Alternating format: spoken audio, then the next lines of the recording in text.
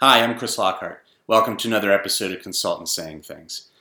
Today I'm joined by Phil, Bill, and Shashi. We're actually addressing kind of an interesting topic. You're probably watching this. You're interested in consulting, or you've been a consultant, or you're in industry, or maybe you're looking. But chances are, you've thought about things like, how do I get the job? But then how do I stay relevant in my job? Is it networking that I need to do? Do I need certifications? Is it another degree? Do I need my MBA? How do I stay relevant? Is it simply reading a lot of magazines, for example? This is a question that we tackled, and we covered a whole bunch of different topics, all the way from networking, which is kind of where we started, all the way through the university system, and should you get another degree, and all of those kinds of questions that I know a lot of us in consulting and in industry often think about.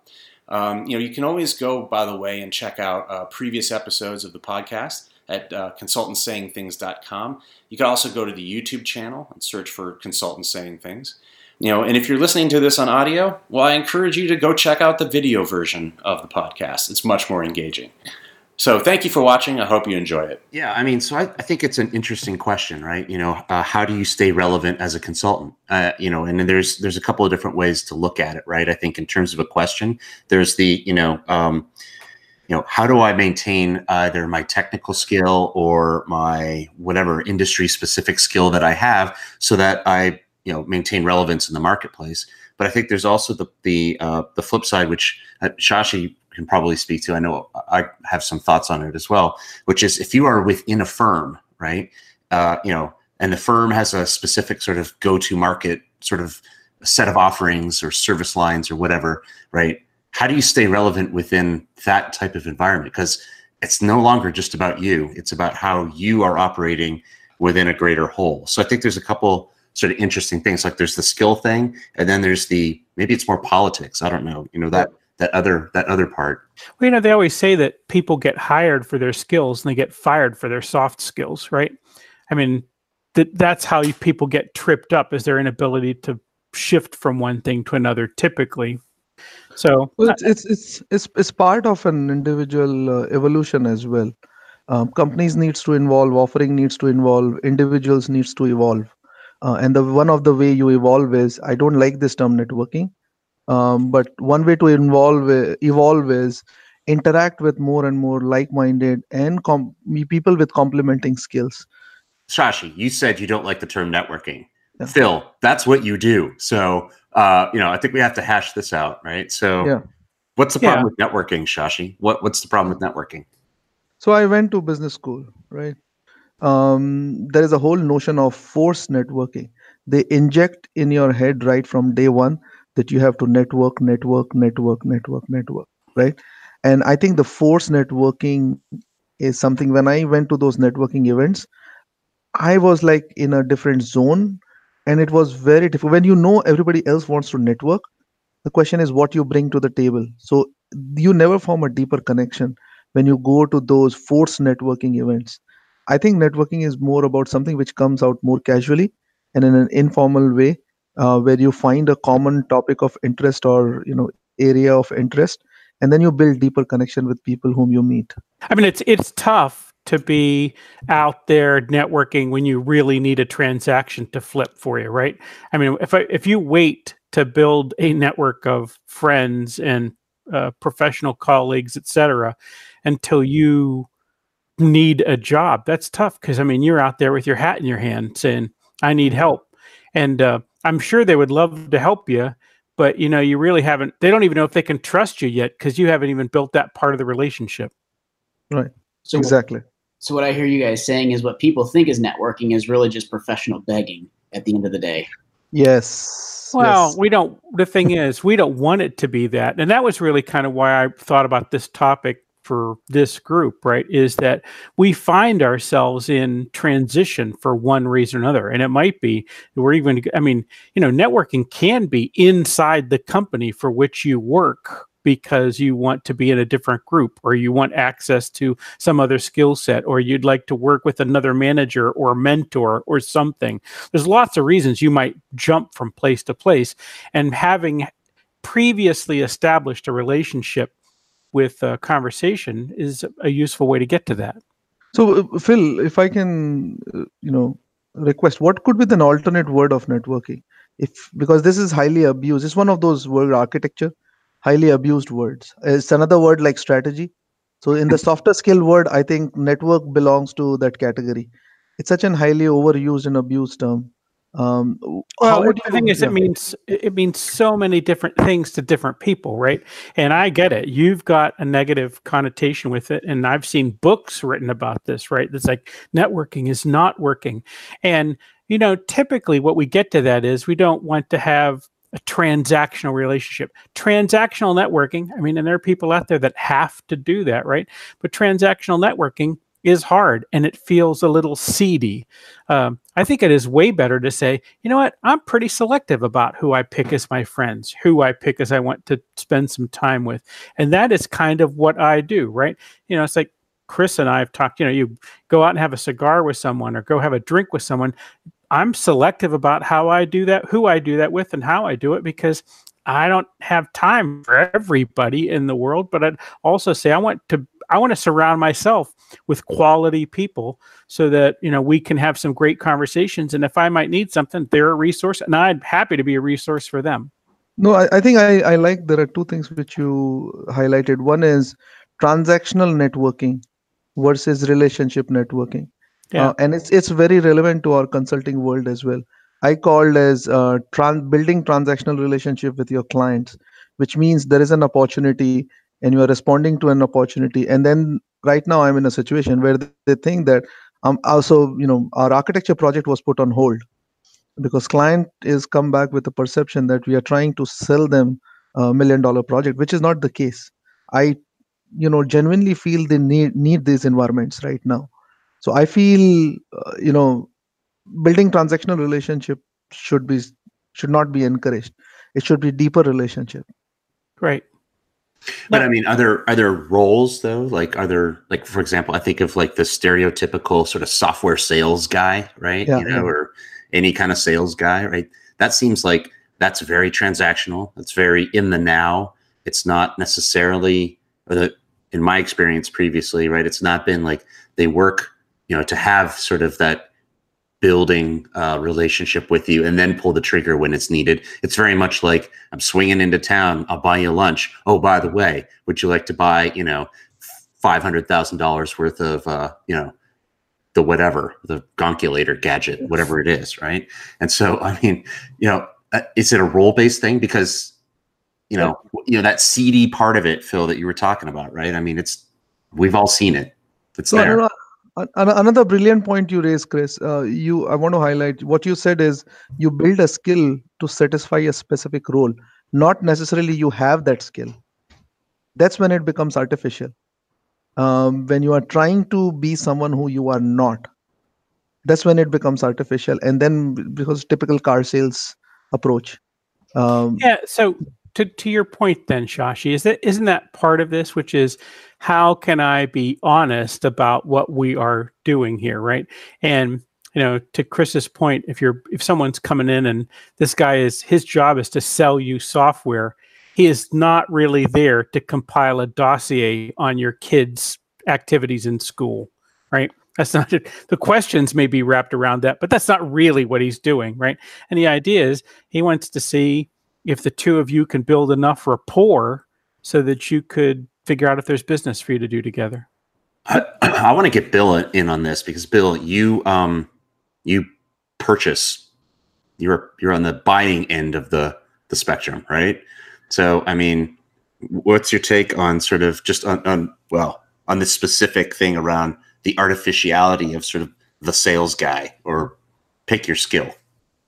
I tell this to multiple sales guys. So I look at just people selling not just software, but software, finance, insurance, and also recruiters. My biggest message to them is if you aren't a technical expert, I don't want to talk to you. Your job can be a sales individual, and you may know something about your product, but if I can't sit down and have a mid to low level conversation that's bypassing the artificial high level, I don't want to talk to you, or I want to talk to somebody inside your organization. And I don't want you to be part of the conversation. You can listen in, but I don't want you to actively be part of it. I still believe, and I see this time and time again, my best salespeople have either been the people that got out of the way of the sales process and enabled that discussion, and or were technical experts themselves and could have a very good conversation. And I always consistently bought those products and spent a lot of money on those products. Go ahead. Sorry. No, I think I want to hold your thought on that. This is so much relevant in today's IT industry because the company I work for traditionally grew up being an IT services firm. Mhm. But right now, there is a whole notion of consulting-led delivery, which means you want to be a consultant to your client and not typical sales guy who is trying to sell stuff to your client. It's the management consulting style of selling where the partner of a firm is more of an advisor to the CEO or CXO of the firm, and then try in order to solve their problems, they carve out a little piece where they can help them out with. And that's what you are alluding to. Yeah, I mean, so some of the service I bought just from consulting in general, the best form of networking I've seen is, let's talk about social networking on the internet. And I'll call it a bit of networking marketing because I don't have a specific word for it. But was going back through looking for some ERP consultants a couple of years ago and specifically found one consulting company that they had these videos on YouTube. There's one, and they weren't great. The videos themselves aren't great, but they provided a lot of information. And so when I look at networking is an opportunity to display something or to teach something about yourself or to teach something about your competency. And I think that's what really sells you. So whether it's a Tech After 5 event when you're talking to somebody and you're building a relationship, that's the essential component of building a relationship is letting people understand, I don't want to say taking a facade down, but saying, here's what I'm about, here's what I know. So you can say, all right, I'm about that as well, or I'm interested in that. And I found like from buying services, whether it's software services, technology services, consulting services, I really want to understand that the person I'm speaking with not only understands, but cares too. And a lot of that you can tell the artificial from the non-art, from the real. What's interesting about this, and I didn't expect this, things work in mysterious ways, but last night I was watching a Netflix documentary about, it's called Jim and, no, that's not it, Andy and Jim. It's about Jim Carrey's movie about Andy Kaufman back in the late 1990s. He made a point about, which we've all touched on, about the artificiality piece, right? Which is,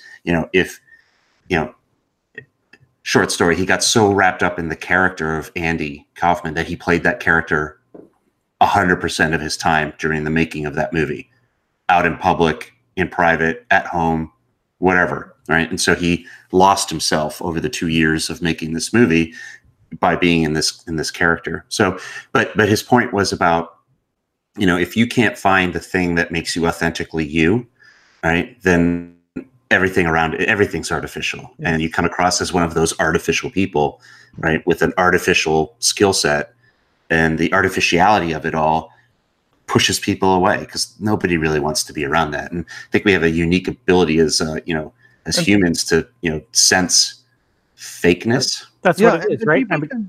People can see through this. I mean, although those artificial skills people, they think that they're doing a perfect job at it, but people can see through this. Sorry, Phil, go ahead. No, I think I was saying the same thing, which is to reinforce Chris's point. Our crap detectors work really well, right? I mean, most people's crap detectors work really well. And at the moment we look at something and we think that dude is not being real with me, it just makes us nervous to the point that we decide, I think I'm going to go to find someone I can trust. To that point, Chris, what I felt is there are, this is where the honesty plays a very big part. Many times, let's say I'm subject matter expert, I know the content pretty well, so that comes very naturally to me. But if I'm an inherently, natural person and an honest person, then even if I don't know a specific topic, for example, let's say I don't know anything about security, but if I honestly, give my point of view on how I see a solution to a security related problem, then that connects with my clients. They know I'm not an expert, but I connect with them at a level where I structure it in the right way. So. Yeah, so that gets into something I had actually written down when I was doing my pre-read, right, preparing, which is basically this idea that, if we think about like how do I stay relevant, right? There's this notion that you just raised of I'm going to be in a situation where I'm going to be asked a question, and I'm going to acknowledge I don't have deep skill set here, but I have an intuition. I can intuit sort of or maybe I have a worldview or a framework or a mental model or whatever, right? That says this is how I see this topic, security in the case that you mentioned, fitting into the things that I know about, right? So there's this idea that because that's not everybody, right? There's a lot of people, right, that are very much I need to do the online tutorial. I need to watch the online videos. I need to get certified, right, and have all those certifications at the end of my name on LinkedIn, right? I have to have all of that in order for me to speak intelligently about that particular topic. And if there's a topic I don't know about, then I just don't say anything, right? Because there's the skill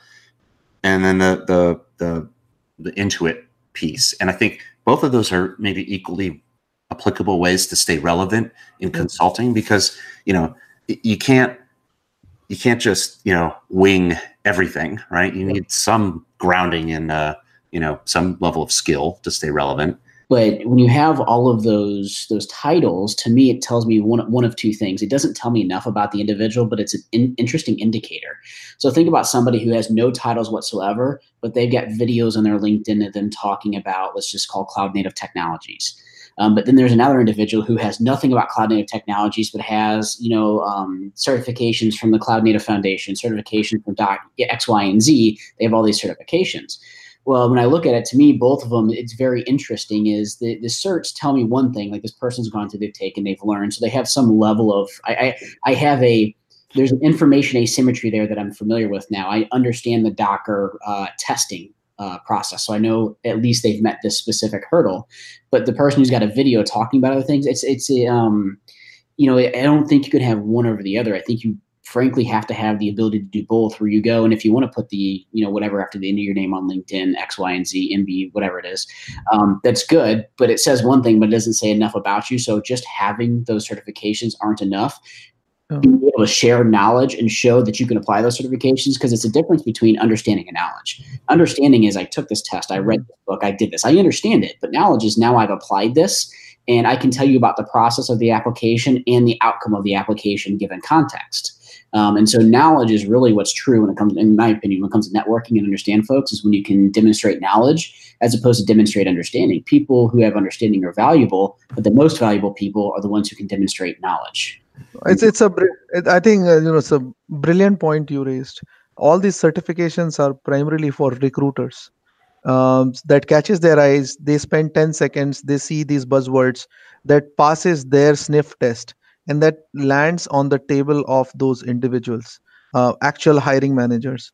What unfortunately happens is many times you end up missing the smart people who actually have knowledge, may not have the information, that do not get to your table. So let's say if I am not a security expert, but I'm probably better at explaining and solving problems about security as compared to other people who would have some security certification. But guess what? My resume will not land to the hiring manager's table through the recruiter channel.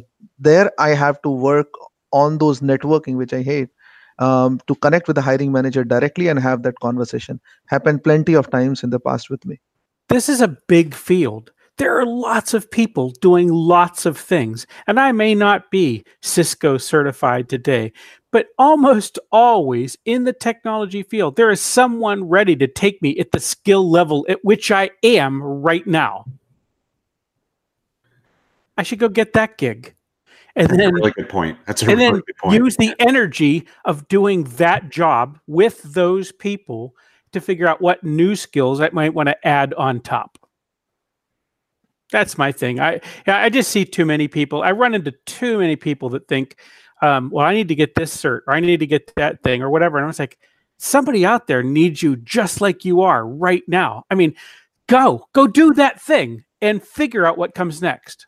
This is not the same as medical doctor or industrial engineer or what. I mean, we're not designing a bridge that's going to kill people, or Juris Doctor, right?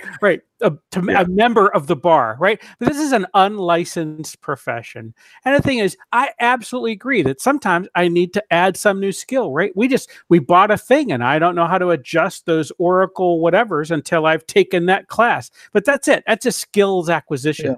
Yeah. But the thing is, I knew enough to know that, I'm 3 hours away from figuring this out. Let me go solve that. Yep, I agree with you. Maybe this is a shameless plug on my part, but I just launched a $15,000 BS of Agile. So anybody can take it at the WB3 Tech University. We teach this amazing process called Waterfall, and it is the next big thing.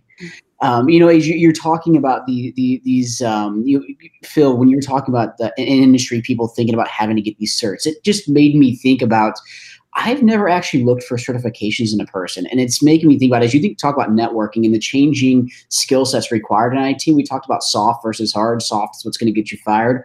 Hard is what's going to get you landed. I almost think the approach is changing these days. I still think there are some companies, I'll call them more traditional companies, that are looking at your search, that they'd probably take somebody who's got Cisco, ASA, yada, yada, yada, over somebody who doesn't have those, but has a better soft skill set. But as I've looked at engineers and even companies, use some basic things you have to pass, but they're generally licensed things like PCI is well known. ISO standards, those are very well accepted. But I've found historically, even with talent, people who have the most certifications on their resumes tend to be the worst cultural fits in a forward-thinking organization. And it's, I'm not going to be hyperbolic, but I'm going to be I don't have enough. I wish I had more data behind this, but they can't really communicate well. I mean, the way they communicate is like, I got the cert, I'm an expert. Well, no, not really.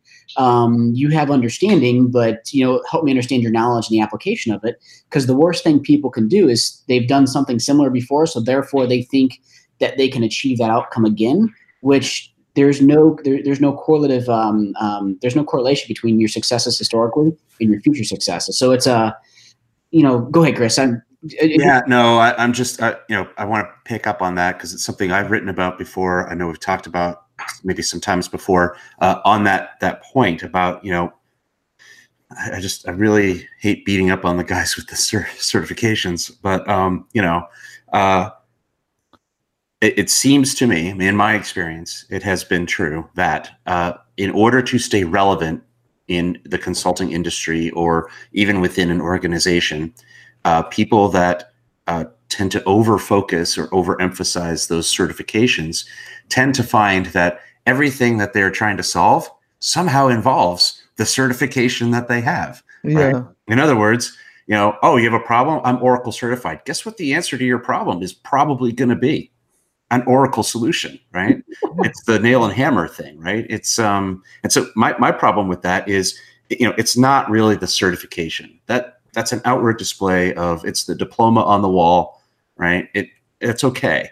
It's taking that knowledge and applying it to a particular situation, right? It's a fit for purpose application of your skill set, right? That in a particular context.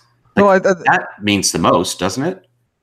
Chris, I think we spoke about it a few years ago when we were working together about higher education, right?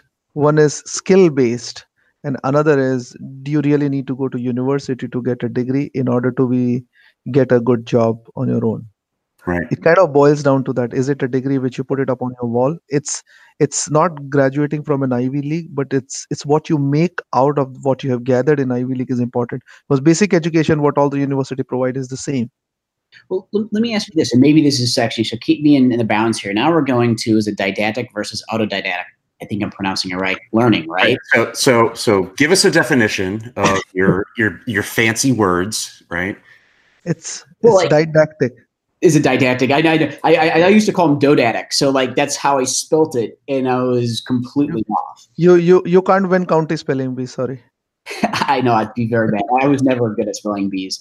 Like didactic, so there's a Greek term to teach. So when you think about didactic, it's your traditional. There's a teacher, there's people listening, and you're consuming some content being displayed through some person, right? So your traditional teaching or whatnot, that's didactic. So if I'm sitting, I'm a student, I'm engaging in didactic learning.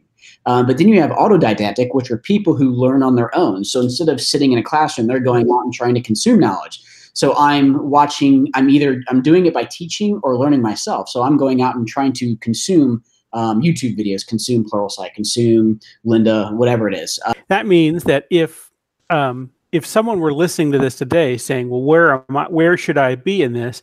Yes, we want you to stay relevant. Yes, we think there are ways for you to go about doing that, but it's probably not just piling up a whole list of certifications, because that is you, can tell folks out there that senior people are not looking saying, I just need someone to check these boxes. I need someone who actually can think through these problems.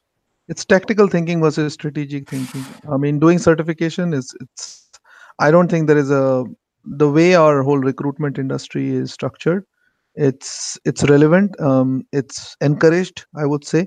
It passes that initial sniff test, but then what prevails is your actual knowledge, no matter how you have acquired. And you and I work for the same firm, Chris, right? So I did my MBA from Ivy League. You went through more of the experience route, but the point is we ended up working in the same kind of firm. Then somebody can question, okay, what did I get in Ivy League? Chris can always come back and say that you spend like significant amount of money, but why did you have to do that? I landed in the same place, right? So question is not about your success is not dependent only on which university you went to or which school you went to. It's a way to get you where you want to be. It's a proven way for you to get you where you want to be, but there are hundreds of other ways. It's where you can reach your own destination, and that's kind of conversation I'm having with my wife now. When it comes to our daughter, right? Should I spend like $500,000 or probably $300,000 for her? She's in 5th grade now, to send her to an Ivy League for an education. That's an expensive 5th grade, Shashi. I thought it was 6th grade, but still. Yeah. So it's like, should I send her to Ivy League and spend more than $250,000, or rather give her a seed funding of $100,000 and say, after high school, go burn this money and take this another $50,000 and live for another year, and let's see what you come back with. And if she's successful, guess what? She will have an exponential growth. And even if she's not successful, in that 1 year, she would have had the business education, which even Harvard cannot provide. Shashi, you said there's hundreds of different ways to go about getting there, right? Yeah. What are they, right? What has worked for us? So I'll give you what's worked for me, and arguably this is not prescriptive. Your mileage may vary, right? Obviously, but when I look at it, I'm drawn to what interests me, right? And if I can find a firm to work in where my interest can be something that we can sell, or if I can sell it myself, that's what I'm going to gravitate to. Is there some niche? Is there some place where I can sell something that I am interested in doing? Because if I'm not interested in doing it, it's the artificiality we talked about earlier, right? I'm faking it till I make it, right? And nobody wants that. I don't want that. It makes me miserable, right? It makes people miserable to fake it. So I need to do something that interests me. I need to find a niche in which I can do it and have the permissive environment in which to do it. And Shashi, I think there are some firms we've worked for in the past where that permissive environment doesn't exist, right? Yeah. And then Chris, stop bullshitting. Did you really think that deep? I did. I wrote it all down. Look. No, I mean, not this when you are actually doing it. Oh, no. This is on a paper. No, and this is an important point. That was sort of my last point, which is, this isn't something I sat around and planned out like the next 40 years of my career. This is something retrospectively that I've realized this is how I did it. It may work for other people. And I want to go back to the Phil's comment, right? I didn't need to wait to get all of the degrees and all of the certs to do the thing that interested me. There was someone willing to hire me to do the thing that I can do. And, it took a long time to figure that bit out, right? But it's there, it works. And so, what interests me? Is there a niche? Is there a permissive environment for me to do it? And can we make money doing it? Because the last part is kind of important, right? Yeah. Great. What worked for you, Bill? Me? What was your path? Both. I switch constantly. The success of my career is because I don't stay doing one thing forever. I tell myself I reinvent myself every 24 months. So is that something that if it was medicated, for example, because we do these things in this day and age with children that can't seem to focus in one area, right? So are you suggesting if you were medicated as a child, like you would not have the success you have today? I don't know the counterfactual, although I can tell you right now, I was talking to my mom about this a while back. She's like, there was a point in time they thought about medicating me. And even today, I'm still thinking about like some adult ADHD stuff. But I look back and I'm like, if I was just being in the reason, I went back and forth, like you need some stability, but I switch a lot.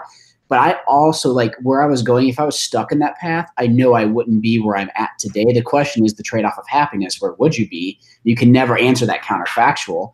But what I can say is through history is I'm extremely excited about what I've done, what I've accomplished, and where I'm at. So it's been I have two master's degrees in undergraduate, but I've also left industry 2 times in the past 7 years of work experience to go do a startup. So it's I go from extremely stable to extremely unstable. But the funny thing is I come out of all of it, I'm always exponentially better off than where I started when I began.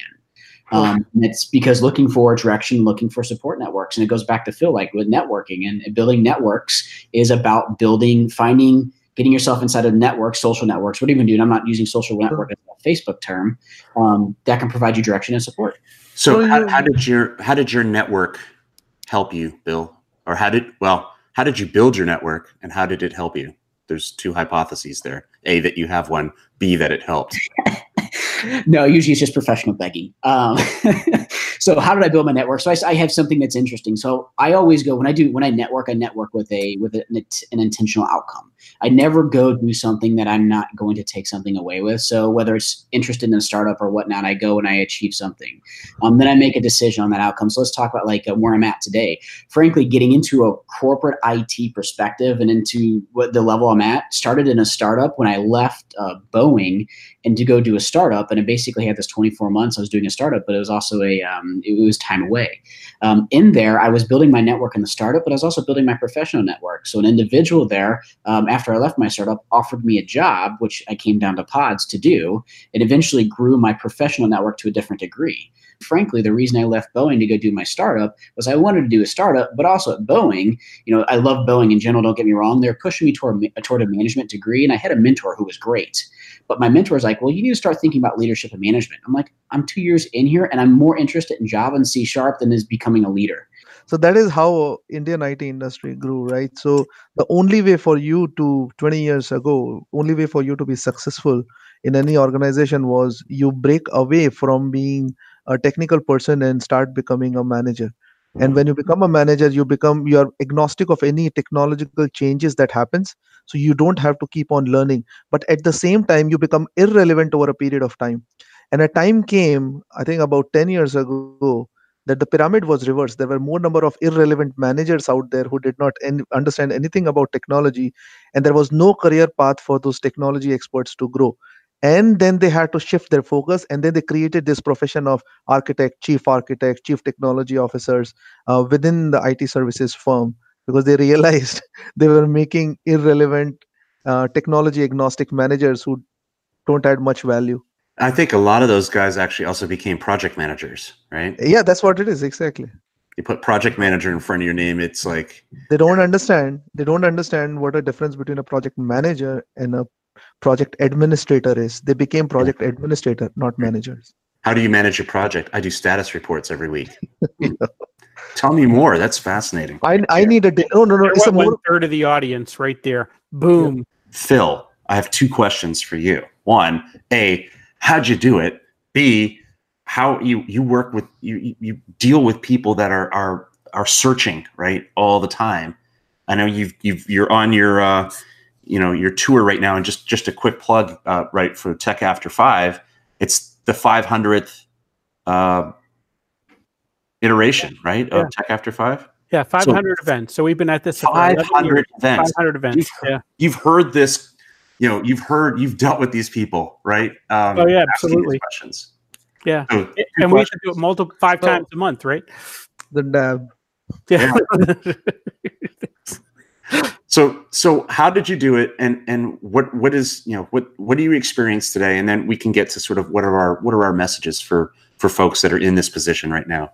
Yeah, for me, and of course I start with it. I mean, this was always something I was doing alongside doing my consulting or tech gig, right? CIO gig, and my thing was always I was looking for people to help, and I think that is a thing that just keeps going. And if you can find someone that you like working with, how can I help you do what you do?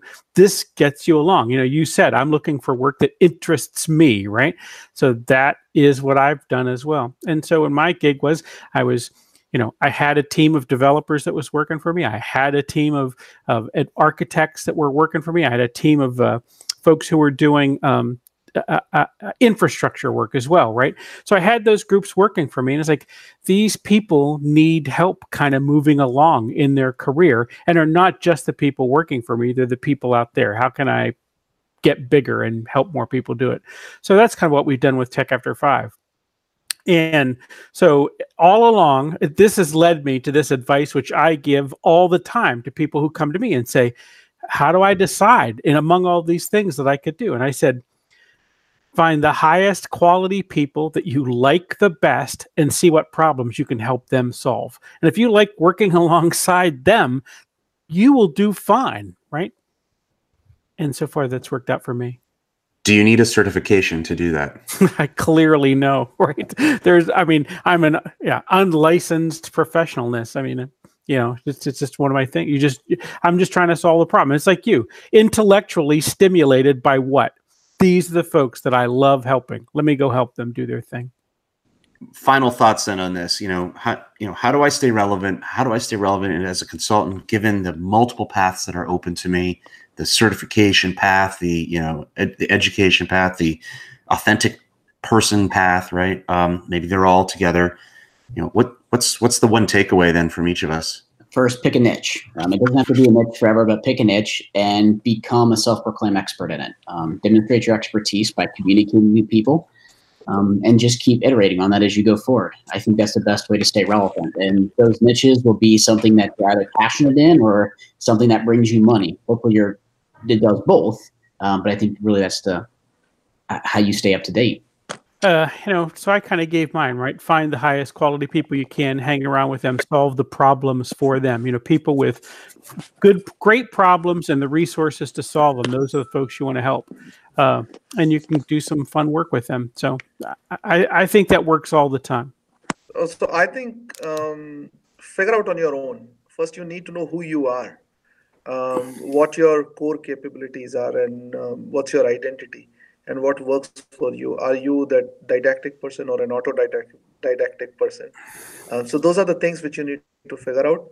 And then I think certification, you completely should not outrule certification.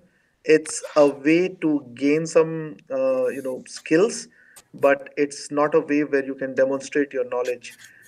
Nothing can replace the experience. Education is one medium for you to consume knowledge. If that works for you, go for it. But at the end of the day, you need to figure out what works for you.